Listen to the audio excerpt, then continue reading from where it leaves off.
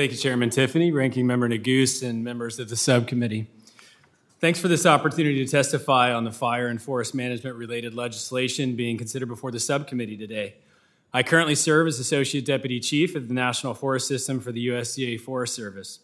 I started my career on the Tongass National Forest working in forest management, and prior to this assignment, I served as a forest supervisor on the Ouachita National Forest, one of the most productive and actively managed forests in the country. I've either directly or indirectly been involved with forest management for my entire 25-year career with the Forest Service.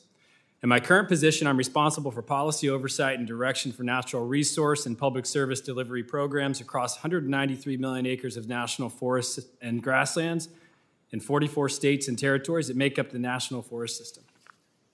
This includes our forest management programs, which are among the focus areas of the bills you are considering today. Before we start the discussion on the bills on today's agenda, I want to call attention to the urgency to invest in our wildland firefighters. As you know, critical infrastructure, homes, community structures, and natural resources are at grave and growing risk of catastrophic wildfire. Across the country, more than 12,000 Forest Service wildland firefighters benefited from the temporary pay increase provided by the bipartisan infrastructure law.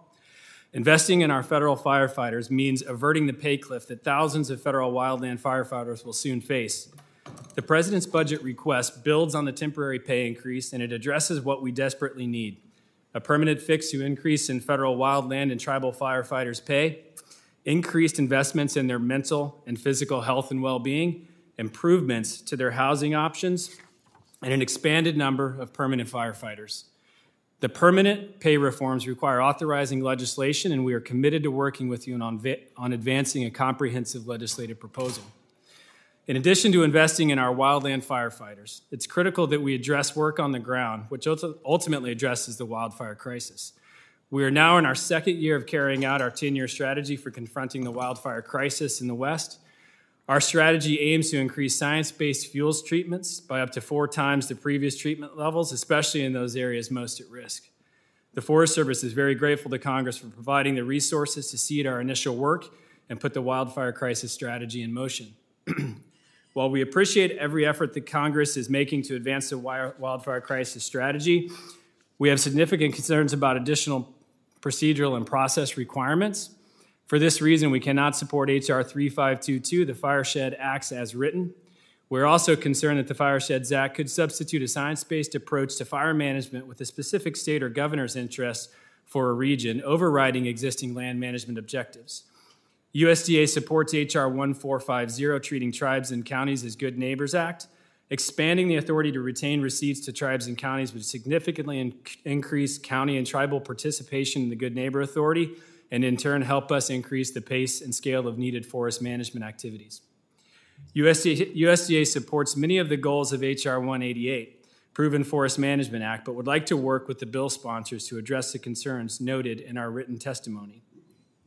In addition, USDA recognizes the importance of the ohia tree and supports the intent of H.R. 1726, Continued Rapid Ohia Death Response Act.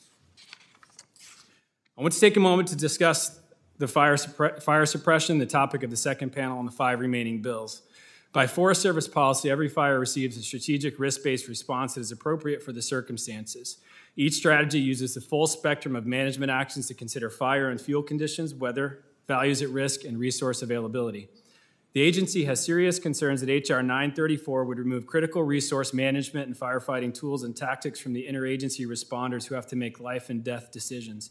Therefore, we cannot support the bill as written. USDA appreciates the intent of Emergency Wildfire Fighting Technology Act, but does not support the incorporation of containerized systems into our suppressor response, given safety and operational concerns. USDA supports the intent of the Forest Service Flexible Housing Partnerships Act and the Fire Department Repayment Act and would like to work with the subcommittee and bill sponsors on them. USDA would also like to work with the subcommittee and bill sponsors on the Direct Hire to Fight Fires bill. In closing, I want to reiterate the agency's commitment to addressing the wildfire crisis. We greatly appreciate the significant resources Congress has provided to help us take the initial steps. We look forward to continuing to work with you. Thank you, and I welcome your questions. Thank you, Mr. Heithecker. Now I'd like to recognize Mr. Robert Dugan, the chairman of the Placer County Water Agency, for 5 minutes. Mr. Dugan.